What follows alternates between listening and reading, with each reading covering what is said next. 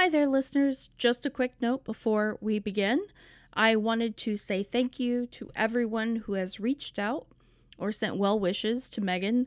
I know how much that means to her right now. And obviously, until she's recovered, I won't be talking about Dune, so I do apologize for that. However, if it's content you came for, I do have a little show that I'm doing with my friend El Busco.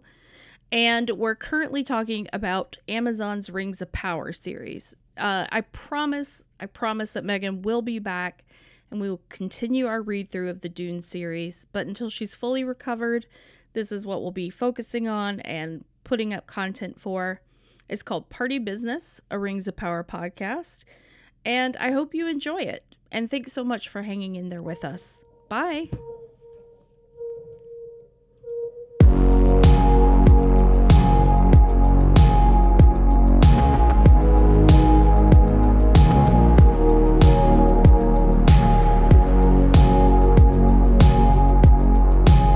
Hello, and welcome to Party Business, a Rings of Power podcast.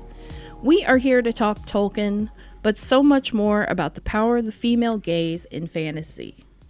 Make no mistake, this is an unapologetically thirsty podcast, but we hope that with our episode discussions, lore deep dives, there will be something for everyone. For those of you who don't know, I'm Bo North. I host the podcast Let's Get Weirding, which is being hosted on their feed at this time. So you all know me. I am a novelist. I currently review television over at The Spool, and my pronouns are she, her.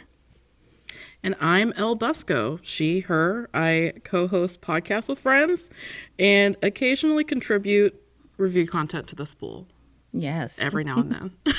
So we're technically coworkers. Yeah. But more like friends in thirst, sisters in thirst. Oh, yes. We can thirst together like no other. Because, Elle, you are the friend that I know I can go to and I'd say, this show is very horny and I need you to watch it, and you will watch it. Which is exactly what happened with Rings of Power. It is exactly what happened. This is why we're here. Yes, the show is absolutely gorgeous. It's, a beautiful, sweeping, epic fantasy, but it's thirsty. Yeah, there are some very deep thirst veins right under the surface of this entire show. And, I've said it to you before, Bo, but Tolkien does chaste thirstiness better than anybody. Oh my gosh, yeah. And even reading, just barely skimming the surface of some of these, some of the lore and some of the stories in the Silmarillion, especially those about the human elf pairings, yes. Luthien and Beren. He loves a human elf pairing. There's so much of that chaste horniness in that. I hate to keep using the word horniness, but really there is no. It's what it is. Yeah. Because it's not out and out, Right. It's there. It's horniness. It's there if you want it, Mm-hmm.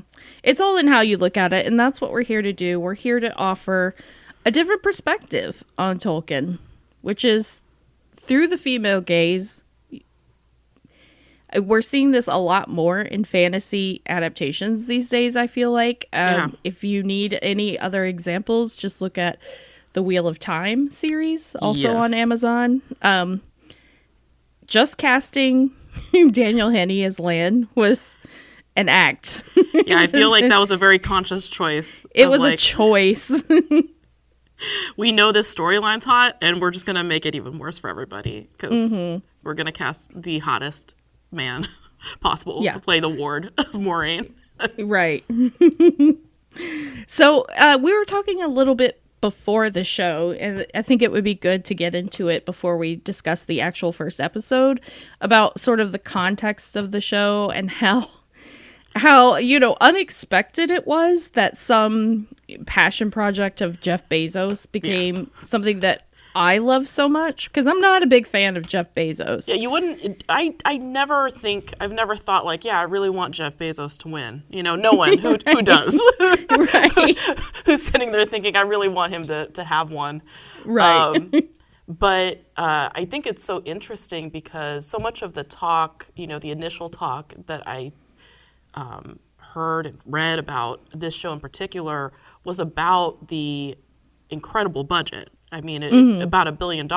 Yeah, nearly $1 billion, I believe they spent on the show. And I feel like it shows. Yeah. Yeah, for a show. And, you know, I think part of the conversation, too, was that, you know, this is, it is a passion project. It's because he wants it so badly because he loves Lord of the Rings and Tolkien and all of that. But also, it is a product of Amazon. And, you know, it is the budget, only about half of that went to production, right?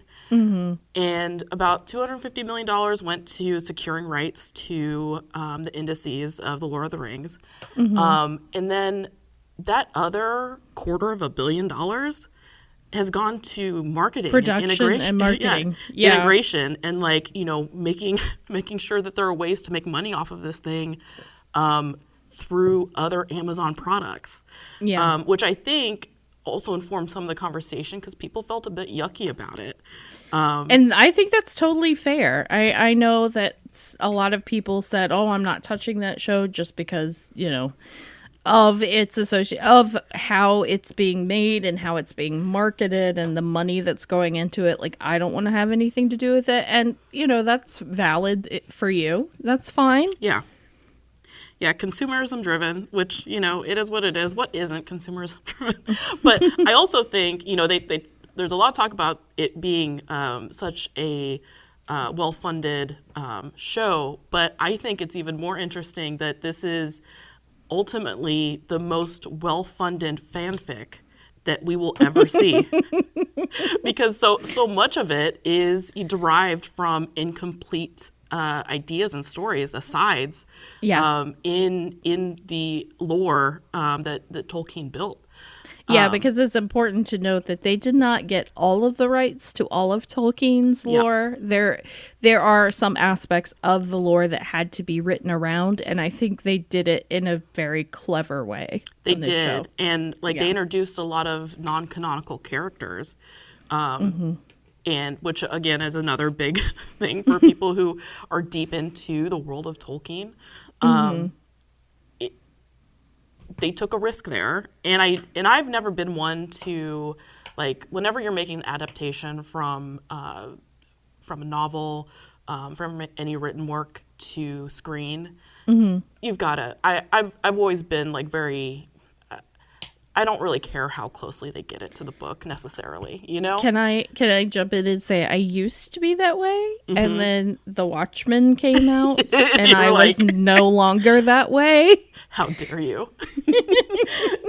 Yeah. I mean, it's just, yes, you can make a frame-by-frame adaptation and make it look like it does on the page. You can make it sound like it does on the page, but if there's no passion behind it, if there's no deeper meaning behind it, I don't know. It's just not going to work. Yeah, and certain things just don't make sense. There are certain ways that you can tell a story, you know, verbally or written, that don't make sense on screen. And there are certain things that you can do on screen that give more life to a story than what's being written. Like, you know, little side glances and smiles. Right. I mean, we're putting meaning into like the barest glances in this show, and it's really excellent because it's done in such a way that, okay, it's not canon, it's not in the canon, but it makes sense in the context of the canon. It does. And like, also, who does it hurt? If you want to ship a couple characters who glance at each other a couple times, then, you know, who does it hurt ultimately? Again, we're talking about a very expensive piece of fan fiction in and of itself. Yeah. And this is basically, I mean, it's all fiction, right? Like, none of it. Yeah. That's another thing that what's interesting to me is some of the scuttlebutt on the internet about the casting choices. And the wokeness, quote unquote, of the casting choices. And it's like, but what are you talking about? Like, what history are you trying to keep true to? Right. Like, is it? This is another thing I have a problem with. especially when it comes to shows we've watched before, like Bridgerton. We've both heavily invested in the Bridgerton franchise, Yes. and you hear I did a a lot of podcast grumblings about like, it. I love it so much. it's not historically accurate. It's like, no, it's from a book of fiction. It's fiction. It doesn't have to be. It's all that fiction. allows you some leeway. Like, none of these things are real. Right. None of them. Get a grip. It was really the same thing, like when, they had John Boyega playing a stormtrooper. Like, Yeah. who cares? Who cares? Yeah, and like, I don't care as long as they're hot, Right. And I don't even mean traditionally hot. I just, I want to find them appealing as characters. Yeah, absolutely. Or compelling as characters, if Exactly. not appealing. And there's Exactly. definitely characters in this show that I found not necessarily appealing, but definitely compelling. And I wanted to see, where the show is going to take them. Yeah, absolutely. Yeah. So should we get into the first episode? Let's do it. A Shadow of the Past. A Shadow of the Past. So, yeah, we have our first look at the show. It is, starting off just gorgeous. Big. I'm going to say it like the budget. I don't know why, like, detractors online were saying the show looked cheap, because it looks exquisite. Yeah. It's beautiful. It's not the trilogy, No. It's not. It's a show. It's Right. it looks amazing for, A television show. yeah, for the constraints of the form. It's great. And you can tell they spent money on it and put thought into it. Yeah. The production is gorgeous. The sets are beautiful. The cast is wonderful. We are introduced first to Galadriel as she is a little baby, and she's played by Welsh actress, I'm going to try to get her name right, Morthyn Clark. I think that's as close as anyone can get. Yeah. I think I put a little too much ed on the end, but I'm trying, and I'll get better at it. But she's wonderful as Galadriel, and we sort of she gives us over voiceover this sort of backstory about a very loose backstory about the elves and the Valar and the Two Trees and and Morgoth and the War of Wrath. It's all given to us. And we get a peek into Valinor, which is really, to me, was really cool. Very cool. I thought, and I mentioned this when we were watching it last night, I thought it was so clever that, you have this beautiful, sunny outdoor scene, but you don't see the sun at all because the light is not coming from the sun. It's coming from the trees. Yeah. Which is such it's so smart. They really thought about it. They did. And it looks grand. And it looks as ethereal as you would imagine, the Elvish people's homelands would be. Yeah. We're first introduced, as I said, to Galadriel as a young girl, being picked on by other elves that I'm sure will one day regret that. And her elder brother Finrod, who for the purposes of this show, I will admit that I'm not super knowledgeable about Galadriel's family, so I don't know if they were as close as they are on the show, but Finrod is her big brother who she loves, and we sort of get this like introduction to her world and like how the War of Wrath and the rise of Morgoth and all of this affects like the larger world of this series. Yeah, because Galadriel is an extremely pious woman who is, she is driven by like unmet or unfinished storylines, essentially. Unfulfilled, yeah. She's trying to fulfill what her family, what her people were unable to fulfill. Like that's her entire driving force. And I'm glad that they took time to explain why it was important to her instead of just, telling. Yeah. We know from this episode that she loses, a brother, probably many friends.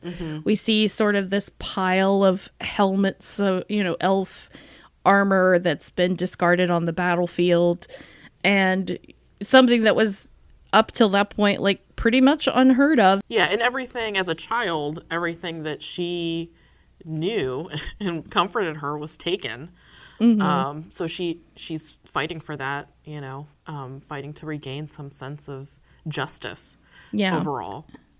And as the series unfolds, we'll see more of sort of what is driving her. It's not just this loss of her brother and this seeing the results of this horrible war that sort of transformed her. There's a lot more going on there, but Galadriel is, how do I put it? She's sort of, when we meet her in this series, when we see her as a grown-up, for lack of a better word, she's like 3,000 years old when we meet her. Yes. And she's almost like the Terminator. She's not, nothing is going to get her off of her mission. Not even like the mutiny of her company. Like we meet her as the commander of the Northern armies. Yes. And she's pushed them to the very edges and limits of where they're willing to go with her. In search of, seeking out this evil that she feels compelled to vanquish. Yes, so while Morgoth was defeated, and I'm going to get into Morgoth a little bit in the next episode, I want to do a bit of a lore deep dive on him, but he was defeated in the War of Wrath and sort of banished into sort of the void outside of the universe. And she's hunting down like his number one, his chief guy in charge, his big evildoer guy. Yeah. Sauron, who we all know from the series. Yes. She feels that if she doesn't take down his right hand, that Sauron will just take all of those resources and continue to commit and plus evil. I'm interpreting this as Sauron personally killed Finrod. Because we see his mark on Finrod's body. We see the mark of Sauron. So I took that to mean that was someone that Sauron personally killed with his own hands. Yeah, and there's some bits of dialogue that also hint towards that as well, that they have later on. Yes.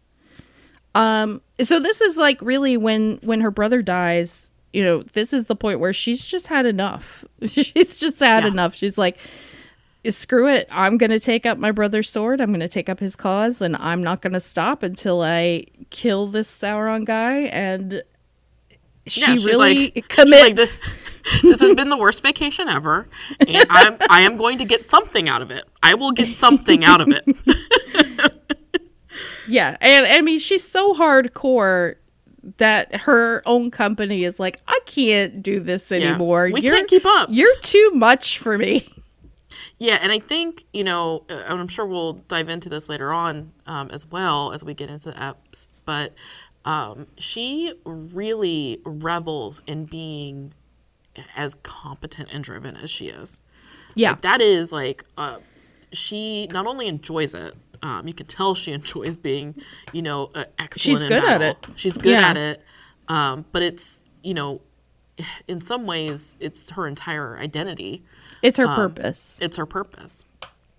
Yeah, and you kind of see, and I'm glad you said that, Elle, because you see sort of, I hate to bring like gender politics into it, but you do see her being sort of patronized by the High King and by Elrond in this show. Like you kind of see them being like, it's been cute what you've been up to in the north, but it's time to go home now. And just really not taking her as seriously as she they essentially gave her a pat on the head.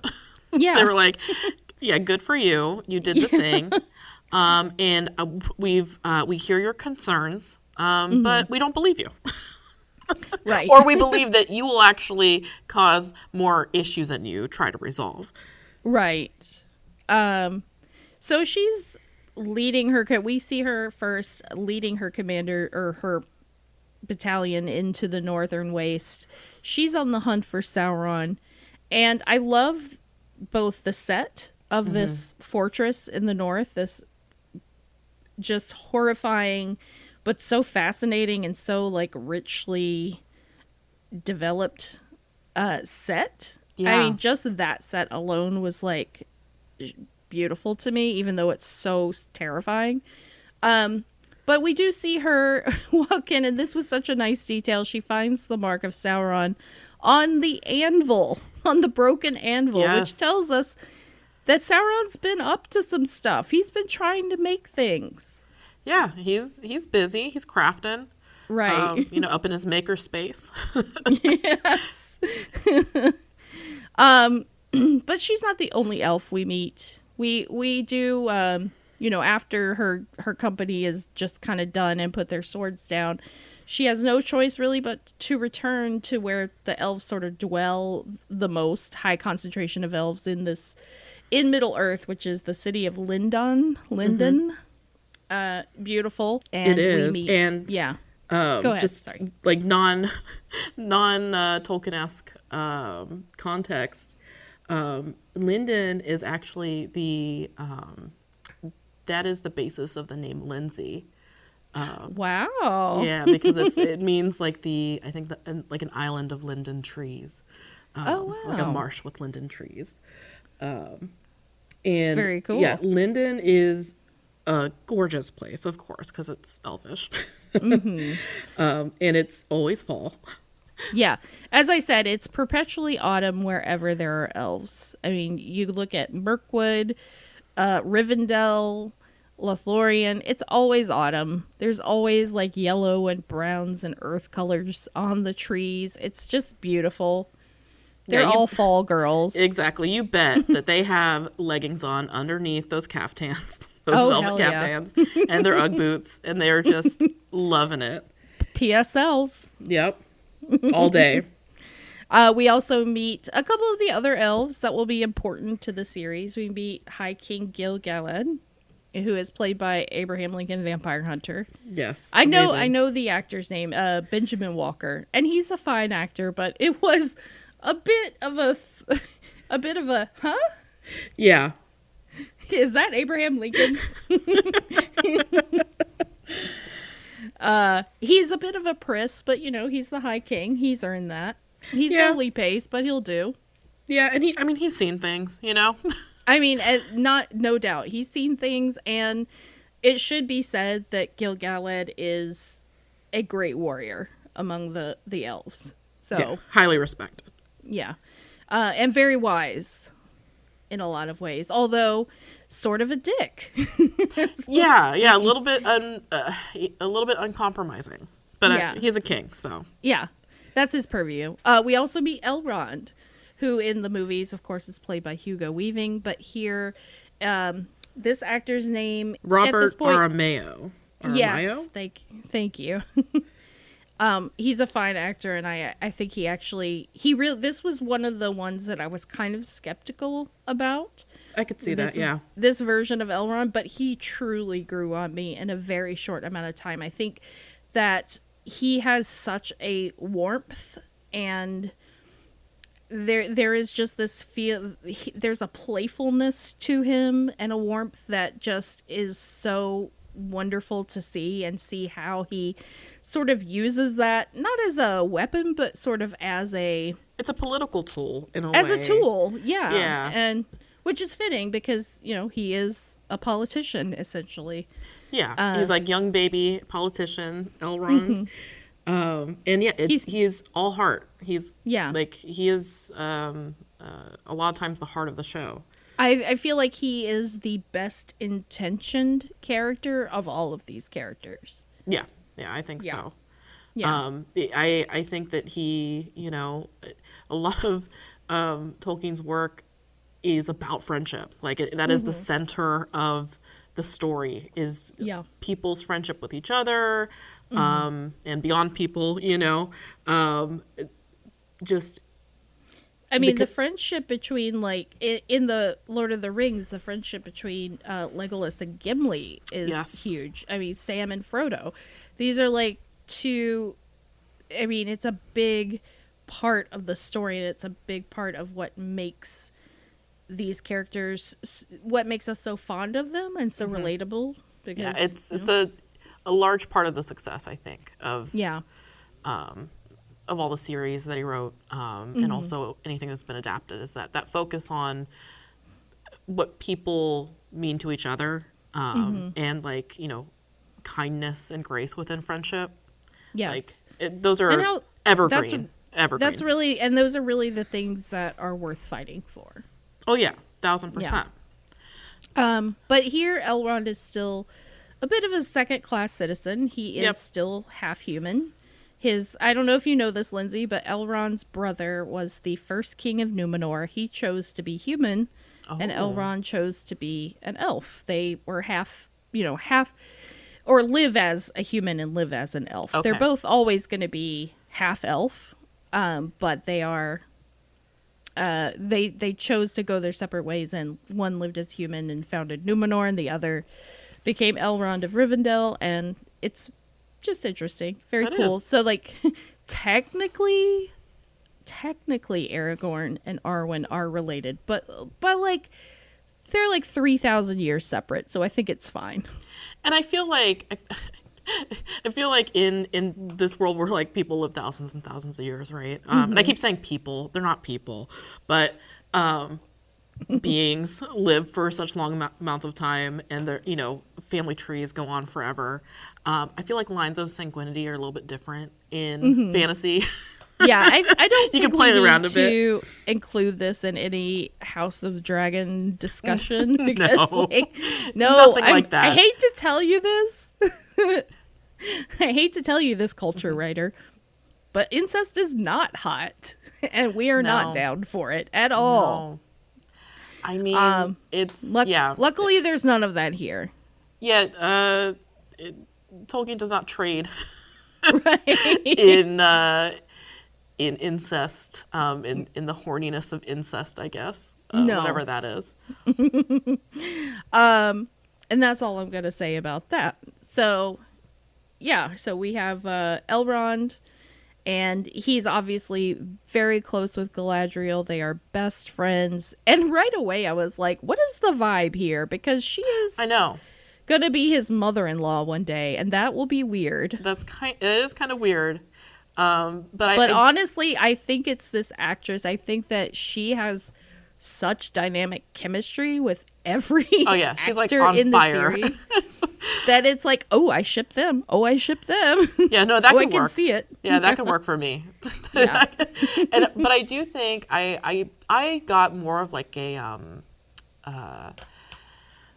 a friend and equal kind of vibe between them. Not that they are equals, really, but that they seem like they came up together and have known each other, and like know the hearts of each other, you know, and have been through some stuff together. Yes, yeah, like you instantly got the feeling that they cared very deeply for each other for a very long time.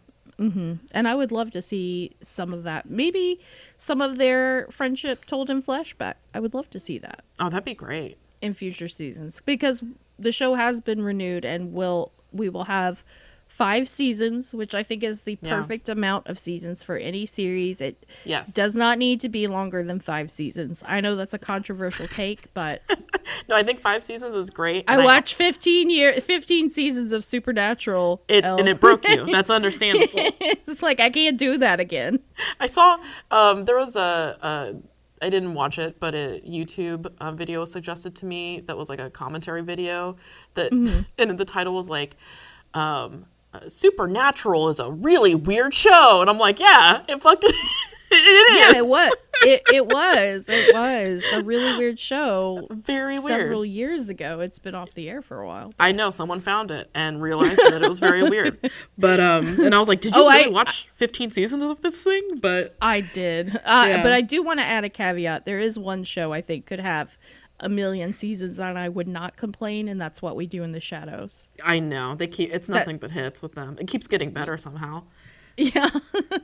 So that aside, we're going to kind of get away from Lyndon for a few minutes and talk about one of our other elves who is the main character in this show, Arondir, And real quick, before Yeah. we dig into that, I also think it's very interesting, again, like thinking about Rings of Power as a product, right? An Amazon Mm-hmm. product. Mm-hmm. They created this, like it was renewed. It was successful enough to be renewed, but they Mm-hmm. created this first season with the intention that this would set off a 5 season arc. Mm-hmm. So I think that they did a lot of things in the first season then that are intentionally there to set the stage for things that happen later on.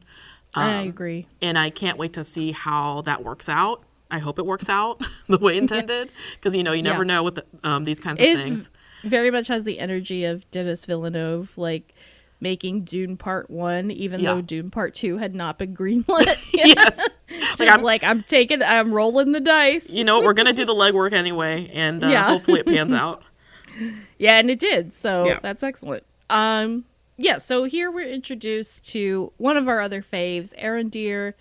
He is my husband, who is a Tolkien lore hound, gets kind of pissy when I call him a Sylvan elf, but there's nothing in this that says he is not a Sylvan elf. That's what So- I mean. I am, I came into this probably with the least knowledge, right, of the world, because I had always, I'd taken in all the Tolkien work as just popular culture, right, as a fan of popular Sure. culture. And I had watched all of the movies, watched previous Hobbit movies and all of that as a kid even, just because it Yeah, is the the Rankin zeitgeist, Bass. right? Yeah. Yeah, and so I'm not tied to the lore necessarily, even though now Rings of Power have really made me extremely interested in diving into it Yeah. more, and especially because this year specifically, I've finally kind of been able to get into fantasy in a way that I wasn't before. Oh, well, welcome. Yeah, because I always felt like it was too much, there's too much world building, and like it would just go over my head, and I'm like, I don't care Yeah. about these people, what they're doing.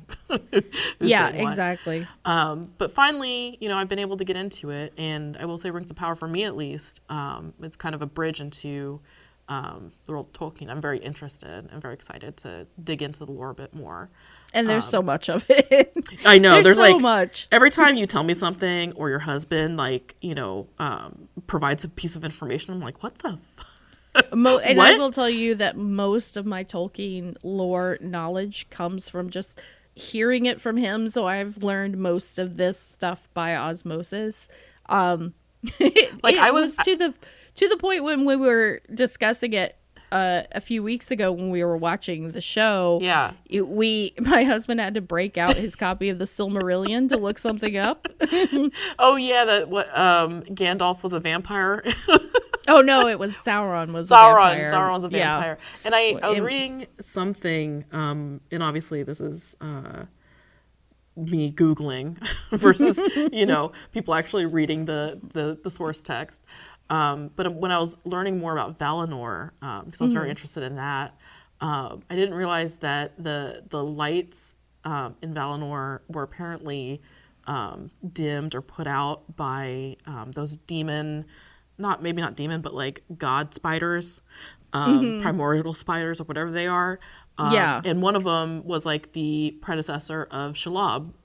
Yes, they are called hang on, I have an illustration Ooh. up right now. You just happened to mention it. They're the Ungoliant. Ungolians. Okay. Yeah, which is why the path, the tunnel is called the Path of Kiris Ungol. Ah, that makes sense now. Yeah. But again, rich history, rich world building by Tolkien. It's very good. And it makes, diving deeper into these things, because there's so many like little Easter eggs that you realize exist. Right. As you dive In deeper. fact, I believe one of the Easter eggs, and listeners can correct me on this if I'm wrong, or don't. That's fine. Just let me believe this. But I believe in one of the earlier scenes when we see Galadriel and Elrond in Lindon, and she's looking at Finrod's there's like a carving of him, and they've been like carved into these living trees. I believe two of the figures that we see are Beren and Luthien, which are like these huge mythological like love story figures in the Tolkien lore. And their story is very interesting too. So there's so much lore, it's daunting. It is. It's like overwhelming, which was always the thing with fantasy for me. It's like it's so much. Even just looking at the One Ring wiki that I was looking at, there's so many links. So many links. It's just to show you like how much of like a baby I am in the world of, I am just a very I'm like a zealous new convert. Taylor Swift would call you a sexy baby. I am a sexy baby. Yes. And in preparation for this, for doing this podcast, I was like, and diving deeper into things, I actually got my first kind of Tolkien like guidebook, and it was a glossary of terms, a dictionary to Tolkien's world. I love that. So, I think that's perfect. And it's been very helpful. But yeah, I'm very excited by all of this. Kind of, it's weird how all of this stuff does tie in together, which again, very good world building on Tolkien's part. Oh yeah. Tolkien was a master world builder. There's no doubt about that. And I think he knew, like thinking of, like for me, I was thinking like, okay, these indices are really interesting. Because I love, just personally, nothing gets to me like a good index. I love a good index. Are you a fan of footnotes? I am. I love them. And especially when they're done well. And I feel like what he does better than, the majority of fantasy writers out there, no offense. But he knows what is important to tell, like, because the indices are all the world building that he did. Like, he built all the stuff. And then he's like, well, what's actually the interesting story that can kind of have this stuff as background? And honestly, I think the only one that comes close, and granted, I'm not saying I'm the most well-read, but it's fitting for this show and this feed, because Frank Herbert and Dune is quite similar. There's a huge amount of world building that went into this, but you really only see like pieces of that in the text itself. The rest of it is all in appendices and the Dune Encyclopedia. Yeah. It's there for anyone that wants to read it, and some of it's actually nuts. But believe it. But at the same time, it's the story is good because the story is good. Yes. And good is, that is it's relative. You apply that however you want. Yeah. Compelling, interesting, whatever. If it holds your interest, to me, that's good. But let's circle back to Arondir. The Sylvan elf. Yes, the beautiful. Oh my gosh. Sylvan elf. Yeah. Cheekbones for days. Arondir, I appreciate him. I think he is one of the better characters, an original character for this show. Non-canonical. Right. But necessary. Yeah, I think that he actually sees things. I love the way that he sees the world. He tries to see the best in everything. And when he sees like the worst parts of everything, it sort of breaks his heart, and you see that. Yes. Yeah. But he's fiercely protective of the things that he loves, and one of which is the next character I want to talk about, which is Bronwyn. These are all original characters. These are all non-canonical. Bronwyn is a healer in a village in the Southlands, which is where Arondir is sort of stationed. He's been there about 80 years. They are on the watchtower. They sort of watch for signs, because there's always been, Sauron was never found, and there's always been like talk that one day Morgoth would return. Yes. And, they're just there. They're basically cops. Yeah, and I hate to say it, but there's the tension. They are the cops, and the people treat them as such. Like, there is a lot of people who are like, ACAB.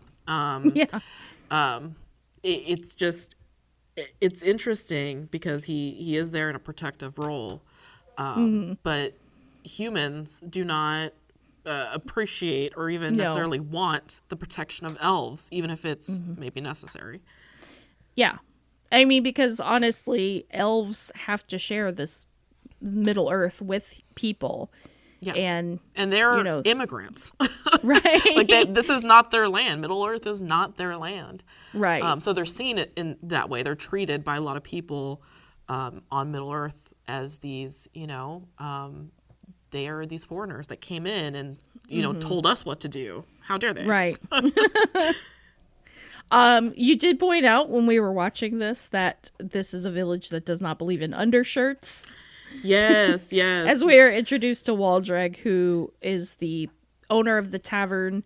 He does not wear a shirt until later in the show, much as we want him to. I know.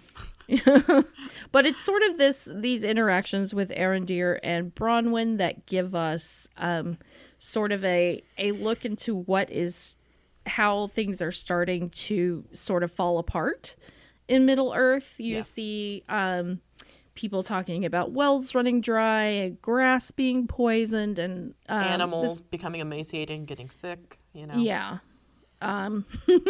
This poor cow and her black milk, it was disgusting. Very gross. But this is sort of the impetus that the people are struggling. Arondir needs, to sort of investigate further. He hears rumors of, this farmer comes around with his cow to see if Bronwyn can heal it, and he tells him where the cow was grazing, and Arondir's like, okay, I'm going to take off and check this out. And this is sort of the impetus for how things progress from here. Yes. And Bronwyn and Arondir, we explore familiar territory for Tolkien, which is elven human love. Yeah, the longing. So much longing. The long glances. And I love how, everybody in the village can tell you talk to her for more than 2 minutes. You guys looked each other in the eyes. You want her. We know. She gives you flower seeds. Yes. And, it's interesting that, they explored a lot. And this takes place in the Second Age of Men, right? Or yes, this is during the Second Age. So, thousands of years before the Fellowship story occurs. And even in this time, it seems that the conversation, at least from the Elvish point of view, is the same. And it's not necessarily that they don't believe in, interspecial love. They seem to, they're okay, I think, with that. They don't mind it. They're not, necessarily specious in that way. Right. But it always seems to come with the warning that they all know. They're like, hey, we live a very long time, guy, Yeah. or lady. We live a very long time, and this human or whomever you love, it's doomed because of how short their life will be. That's usually what my takeaway from these conversations around elvish human love. Yeah. Unless that human is given permission to live in the Undying Lands, which I don't see happening, but maybe. I don't know. It's sort of doomed from the beginning, but sort of all the sweeter for it, because really you're faced with an eternity or a very, very, very, very long life. You could become a complete psycho. Faced with that much time on your hands. And the fact that he has chosen to, or the fact that he has fallen in love, that he has taken that despite these, this gulf between them, this gulf of time. And I find that very touching. And I think it's because you're getting into, when you're talking about, elf life timelines, you're getting into vampire logic territory, right? Yeah. Or you're alive so long that you go through these cycles, you become despondent, things stop mattering. I don't know who's seen Castlevania, but Dracula and Lisa were working things out for a while there. Okay. And it's basically the same thing where it's what do you do when you have these feelings? Right. And me shouting at the screen, follow your feelings, please, for me. I want to see it. Mash faces, mash faces. Just kiss already. But he literally says, she says, why don't you just tell me what you're thinking? And Yeah. he says, I have told you in 100 ways without words how I feel about you. And it's just like, but could you say it? I know. Be nice if you could say when it. he said that, I'm like, but can you say it with words, though, please? For me? Yeah, I pretend that I'm a dummy and Yeah. I need this, in bold. Yeah, and me personally, I need things, spelled out, Frank. Just, I need to know. I can't be guessing at subtleties. That's not my game. So I was with her. I was like, no, Bronwyn, you're correct. He needs Yeah. to say it. Yeah. But it's very sweet that he's like, I've been showing you. Yeah. You have to know how I feel about you. Yeah, he's like, Okay. I don't look any other being in the eyes. You should know. I have to say, Arondir and Bronwyn, one of my favorite aspects of this show, and completely original. So, 1,000%. Complete. detractors, I'm Yep. sorry, but I enjoyed it. Again, fanfic. This is the joy. This is part of the joy of fanfic. Is it does not have to be the original. In fact, all it needs to be is slightly based on the original, Right. For it to be enjoyable. And that's kind of Exactly. what we're dealing with. We're dealing with a Tolkien skinned world, and what they're doing here is they're introducing new non-canonical characters, and it's not for everybody. It's not. If you're a purist, you're not going to enjoy it. Yeah. And that's fine. Enjoy your books, I guess. But this is I'm it's here fun. for the long looks. I'm here for the longing. Yeah. I'm here for the journry. It's what the and people speaking want, of love. delightful things, let's move on to the other people the other beings that we meet in this first episode. Yes. The Harfoots, which are sort of proto-hobbits. They're not hobbits yet, but this is where the Yeah. hobbits come from. That was another thing where I started researching, because at first I thought Harfoots was the surname, and when I started looking into it, I'm like, oh, the hobbits don't exist yet. These are part of the soup that ends up making hobbits in the end. Yeah. Which is a gross way to say it. It's an interesting way of putting it, but I mean, you're not wrong. Yeah.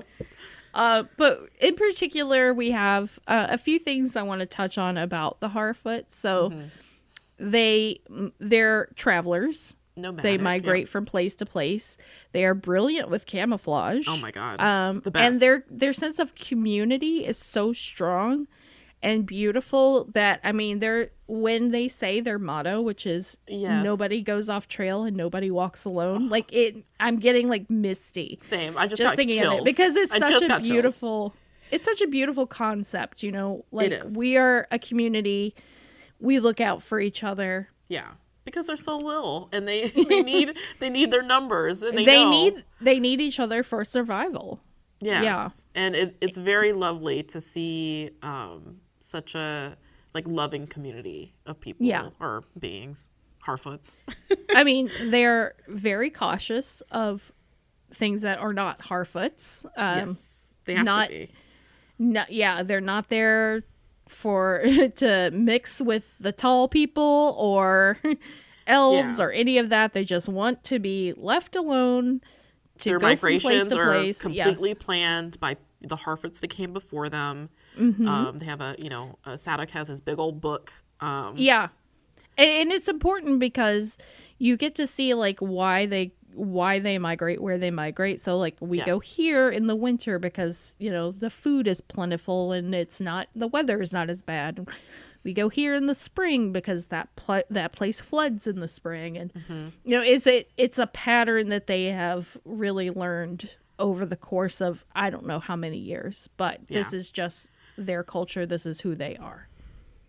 It is. And it'd be interesting. I did not get into how long their lifespans are. I imagine much shorter, probably more like humans, maybe a little bit longer than that. I but think fairly they're probably they live to be longer than humans, but maybe not super, Yeah. not a ton longer. And of course, you know, the Harfoots are the only ones besides men that face as much danger as humans do. You know, and they are vulnerable. There's a scene actually later in the series where they read out the names of, they call them those left behind, those that couldn't follow them, those that basically died along the way. And it's very touching. It's very sad, and it's lovely that they do this to remember, because they don't have a place that they can visit. They don't have a memorial they can go to. They don't have a grave they can tend. They just have this way of passing it along to the next generation. It's interesting too, their obsession with being alone or being left behind. And it's such a great fear that's instilled in them, because community is their safety and their protection, which is a great backdrop for Nori, who has a very adventurous and curious spirit that is not common to the Harfoots. She is very curious about the world around her and what's beyond what they know, which is terrifying for her community. Yeah, and I don't want to make this sound the way it's gonna sound, but she has a cleverness that a lot of the other Harfoots just they're simple people, okay? Yeah, with simple likes, simple wants, nothing wrong with that. And they don't need more than that. But I think I agree that she has a cleverness that's beyond. And I think they know. I think they know her mind is a little bit different than their own. She's kind of a handful. She is. And Nori has her best friend, Poppy, which is another one of the best relationships in this show, is Nori and Poppy. Their friendship. Get you a best friend like Poppy. I mean, it was so heartwarming and so beautiful, and I love them so much. I love Poppy. She's so loyal. She's so outspoken. She speaks her mind. She's protective. She's funny. Just everything that you want in a best friend. I want Poppy to be my best friend. Yeah, like I think my favorite aspect about her that we see early on, we see even in this first episode with the stranger that they start dealing with, is that even when she doesn't agree with Nori, even when she's mad at Nori for the choices Nori decides to make by herself, she is still supportive of Nori. Like, she is still 100%. She's a ride or die. Yeah, she is 100% with you and will help, even if she is complaining and telling you it's a terrible idea and asking, why are you doing this to us? She's still gonna be there to support, and she is a Harfoot, so she's not gonna leave a fellow Harfoot alone on the trail. No. Exactly. She believes in the Harfoot mission statement. Yes, and she, as much as Nori is a caretaker and she gets chided a little bit for, trying to take care of things that she shouldn't try to take care of, like a giant stranger, a giant, mostly naked stranger. Who fell out of the sky. Yeah, and, I'm Team Poppy there. I'm like, you really shouldn't, you don't know anything about this weirdo. And she's gigantic. Nori's conscience. She's her voice of reason. She's her, stop and think about this, please. Yes. Put down the scissors before you cut your bangs. That's all I'm saying. She's that friend. She is. Nori needs a friend like that desperately. Yeah. And Poppy is amazing, because as much as Nori does have that drive to take care of people, Poppy takes care of everybody. You can tell she is like a mother in a way of the community, even though she's so young. Mm-hmm. Yeah, you do get very strong like mother vibes from Poppy, and I think part of that is because her own family we learn later was left behind. Like, she lost her whole family, so she's basically on her own. And I mean, Nori is her family. These other Harfoots are her family now. Yes, yeah, she definitely. You get those vibes straight away. Yeah, they do a very good job at communicating, their roles with each other and in their community. Mm-hmm. So speaking of the stranger, I guess it's time to talk about his arrival. this happens. We sort of get a montage of where all the other characters are in this moment. As you see this sort of something falling from the sky, looks like an asteroid. Something's just hurtling towards Middle Earth. Big ball of fire. Galadriel is on the ship bound for Valinor, which was her reward. Yes. I'm using air quotes, reward. I know, same. I have some for weird all thoughts her about hard Valinor. work. Yeah. Yes, Galadriel's company, we didn't mention it earlier, was granted this rare honor by the High King to return to the Undying Lands. To get the fuck out of here. Yes, and Galadriel is not down. She's not finished. Her mission is not fulfilled. She can feel in her bones that this is wrong, Right. And we talked about it a little bit when we were watching the episodes last night, but I've been reading a lot of mythology over the past couple of years. I've really dived into mythology, and I love it.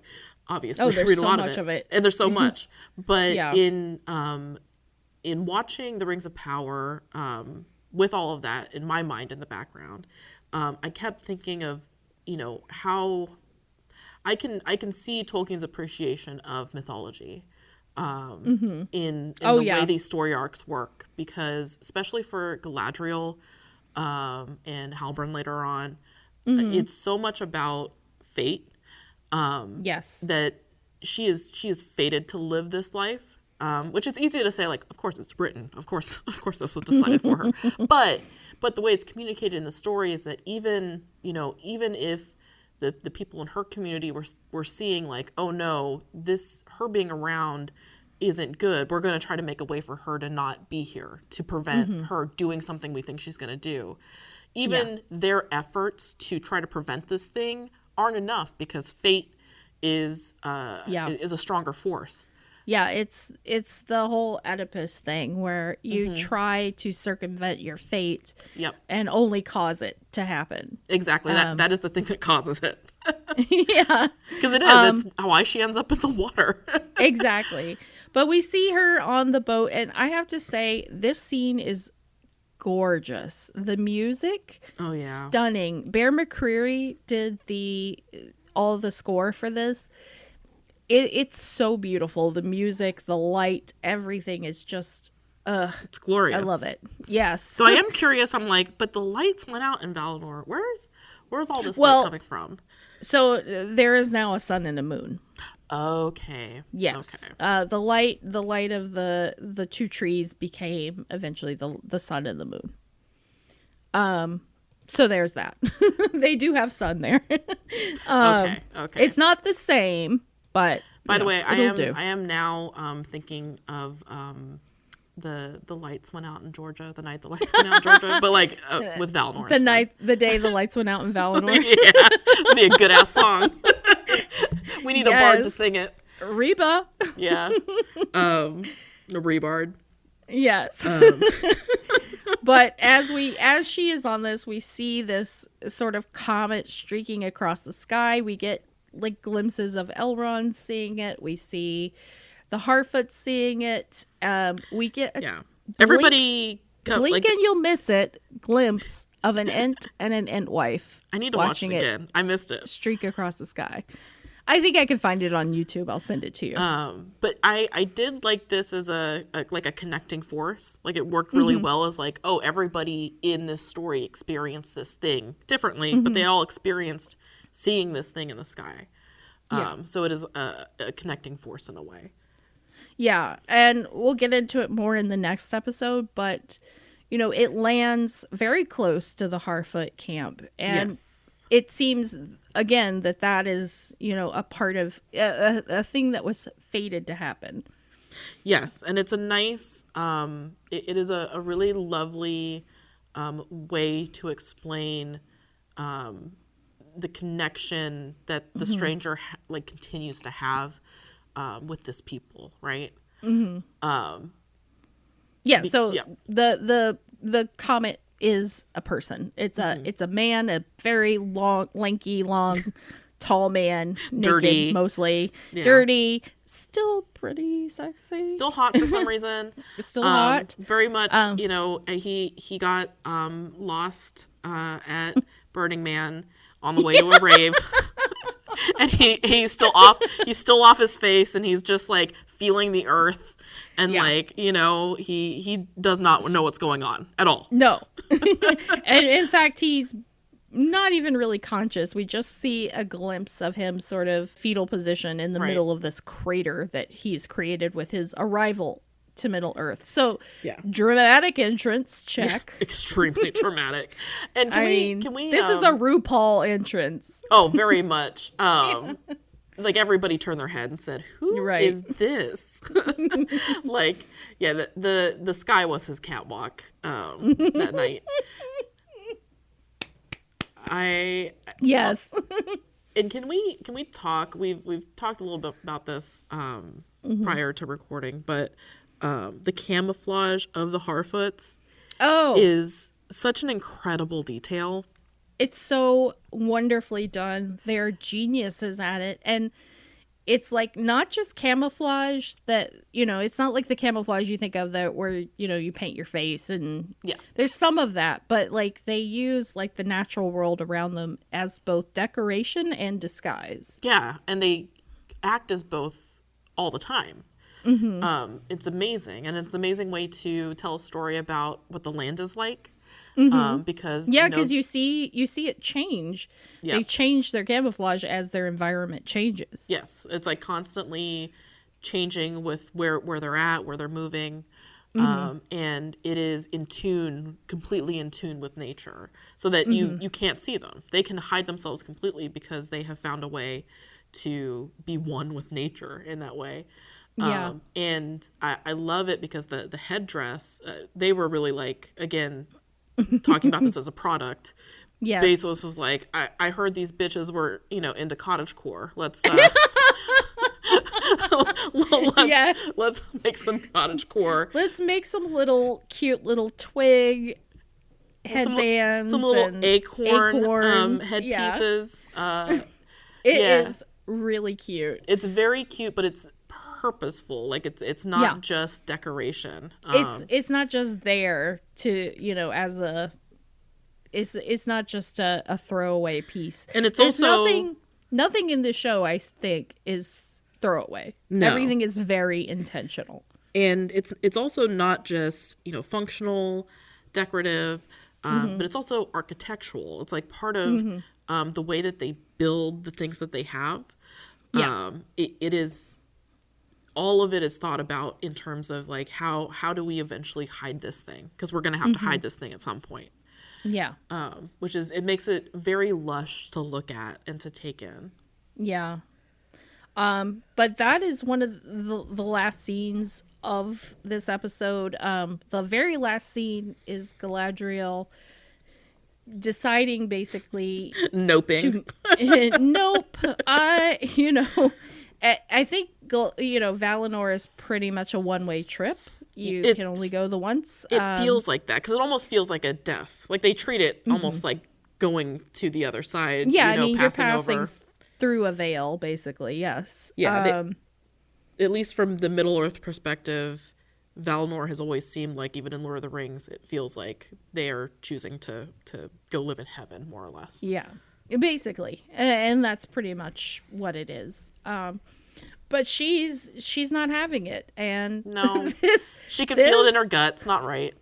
This elf jumps off the boat. Yeah, she was like, "Listen to a man, me? I don't know. I don't think so." And that's why she's our hero. No, she jumps off this boat and now has to swim back to Middle Earth. Like, I'll take my chances in the sea. Yeah. Rather than live in heaven forever. I don't know if you saw the map at the beginning, but the Sundering Sea, it's not small. Yeah, it doesn't look like a swimmable. It's not like the English Channel, where if you build up to it, you can maybe swim across it. Yeah. But yeah, it seems pretty vast. Like I don't know what she's expecting. Obviously, I don't think it was a completely rational choice. Because I don't think she could, if she would have thought about it, even for a second, the survivability rate of jumping into that sea is, even for her, the baddest of the bad, is minimal. But yeah, I think it was a completely emotional. But that's how important this is to her. That's how invested she is in seeing this done. Yeah, and in talking about it before getting on the ship and being told, like, hey, you're going to receive this great honor, which is a very diplomatic way of saying, hey, we would like you to not be here anymore. Yeah, we're early retirement. Yeah. This is we got to lay off some elves here, and it's a great honor that you will no longer be working with us. I hope you cashed in your 401k. Yeah. When she was talking with I believe Elrond about it and explaining her point of view, that going to Valinor will not be this great reward and, rest that you guys are making it out to be, because there's so much unfinished business here that will live with me there. Right. And always. I loved that sentiment, that it's good. She's like, I can't take this trauma into the Undying Land, because then it will itself be undone. Yeah, and Elrond's like, no, you'll feel better. I think you'll feel better. She's just like, you're not listening to me. It's just the way that she says the word conflicted. It's just so good. Yeah, I think she very much is like, Valinor is great, does not have therapy though, and I need either therapy or to get this thing done. Done. And if you think about it, I mean, and then this makes this decision, this sacrifice, because she knows when she jumps off, there's a chance she will never be allowed back into Valinor. She'll never see her home again. Like, she's giving up the chance to come home again, like you said, and be that, return back to, I'm sure in a lot of elves' minds, come back to where they were, as a child, before all these hardships. And she knows she can't, she won't be able to let go of what she experienced, because there's a lot of unfinished business. Yeah. Which makes her, which makes the ending of Return of the King so much sweeter, because you do see her getting on the boat. She and, like, finally, her duty is done.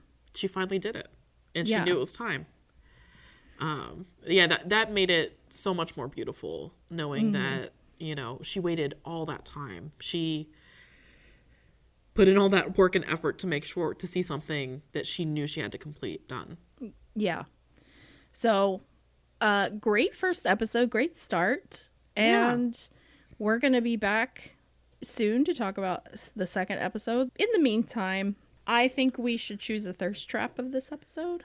Oh, yes. And then I have a little game for you. I did come up with something. Ooh, I'm excited. Yeah. All right, so my game is choose your thirst trap, and here we go. Arondir, but his hand is still covered in that black cow goo. Oh, gross. Commander Galadriel, but she makes you march through the frozen wastes and climb mountains. Or Bronwyn, but she has this very annoying teen son. Oh, God. That's rough. Yeah. And Arondir can't, like, wash his hand or anything? What's the deal? No, you have to take them as they are. Okay. He's just always going to have that gross black cow goo on his hand. Yeah. If we're talking about, like, first and early ep Theo, I can't deal with him. I can't. I can't deal with a teen with a badass attitude. I don't have time. Yeah. Patience. Theo is the worst at first. He definitely grows on you, but he gets better. But in these first couple eps, I'm like, nah. Nah. I was like, Arondir is better than me. So I don't think Bronwyn because of that reason. And I'm having a very hard time here. I do think I'm gonna say Galadriel. As much as I don't like exercising, That was gonna be my answer. Is like, Yeah. I don't like exercising. I would be enough, in the so best shape of I'll my deal life. I'll deal with the cow goo. Yeah, I would be in the best shape of my life as much as I would hate it. One. And also, she's really fucking hot as a leader. Oh my as god, a commander. she is. I would follow her into anything. I mean, you see her get to do some sword fighting earlier in the episode. She kills a snow snow troll. Yes. And the way she just sort of runs up a sword yeah. is just amazing. I mean, she's completely badass, and I love her very much. Yeah, her competency is like, it's amazing to behold. But it's a true testament to how much I hate exercise that I'm gonna go with Arondir, but his hand is covered in black. I just could not do that black cow goo. I'm sorry. It's very gross. I just don't want it on me. I don't care. Yeah. Even though he's very hot. Yeah. All right. So, what's your Okay. game? I'm So here for it. my game, as with all games and all good fantasy, takes a little bit of explanation. Okay, I'm excited. But I think, for those who listen to the Dune podcast and all the other associated mini works within your little multiverse, Yes. you're familiar with the Fuck, Marry, Kill game. Oh yes. And so I've done a little twist on it.